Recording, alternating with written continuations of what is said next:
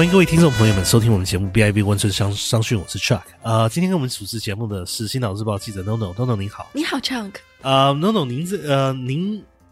常旅游吗？有喜欢到外面去到温哥华以外的地方去玩吗？是，我一直对旅游很感兴趣，非常感兴趣的。有一个最近几年出现的话题，就是说我想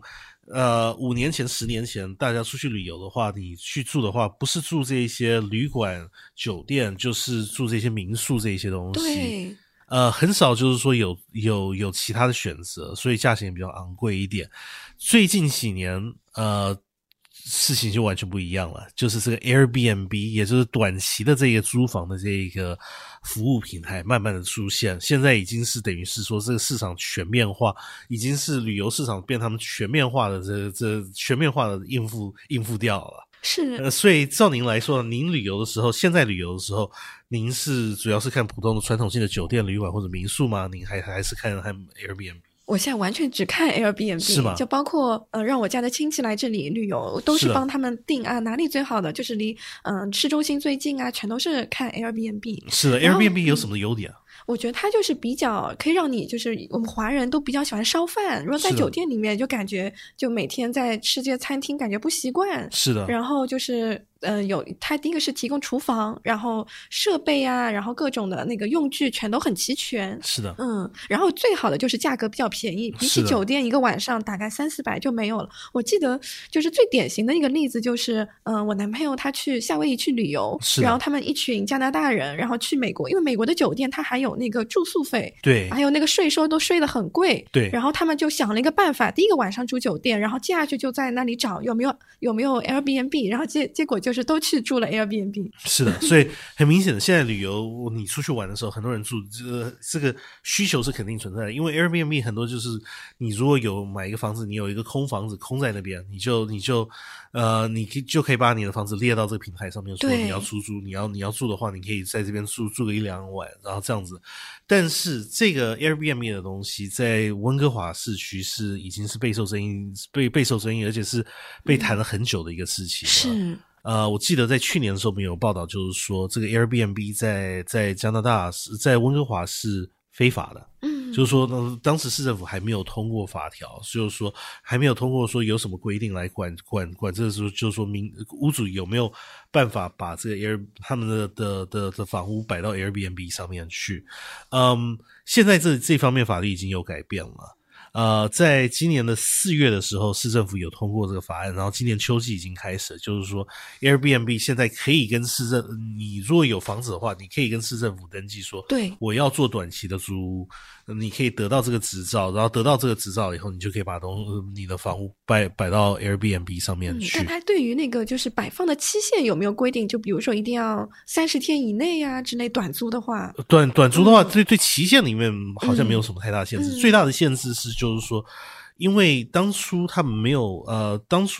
市政府没有支持 Airbnb 的主要原因就是说，他们担心是说本地的房屋出租屋的数量已经是非常非常少了。你如果注意到温哥华，你如果买房买不下的话，你一定要租房子，但是租房子可租房屋的这个可租住宅的这个数量在温哥华来说非常非常少。对，然后现在最多的就只是地下室那种房子下面的地下室。是的，所以很多人就是担心说，你如果有一个房子空在那边，但是你可以赚更多钱，你可以摆到 Airbnb 等于是当一个小酒店来运作。那这样子的话，你这个本来可以出租给别人本地人使用的这个房屋，变成一个小酒店一样的，他们就用不到了。所以很多政府的单位有考虑到这个问题了以后，这次法律很明显的就是说，你要出租的房屋必须是你的 primary residence，也就是说你自己的租屋。对，你如果有 investment property， 你就说买第二套房、第3套房，这些楼花呢，你就是必须要出租，要不然的话，你空在那边的话，你现在就要付税。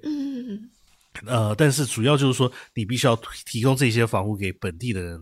来消费。对，你自己的房屋，就是说，假如说你一年里面可能几个月不在温哥华，那段时间你可以出租你的房子。是的，所以这个法律通过了以后，现在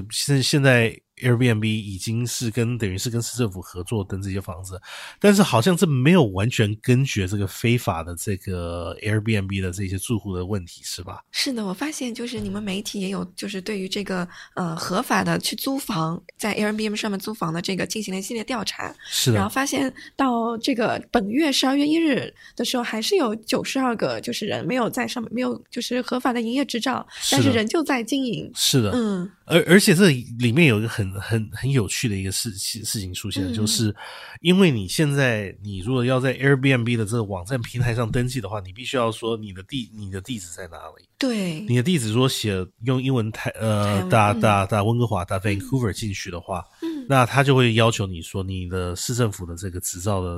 有没有，你没有执照的话你就不能登我们的网站。对，但是好像网友们找到了一个后门，好像找到了一个可以跳过这个程序的方法，是吧？对，然后就是在那个空格里面用中文打温哥华，是的，然后就这个系统就不会问你有没有什么营业执照，就查不到了。是的。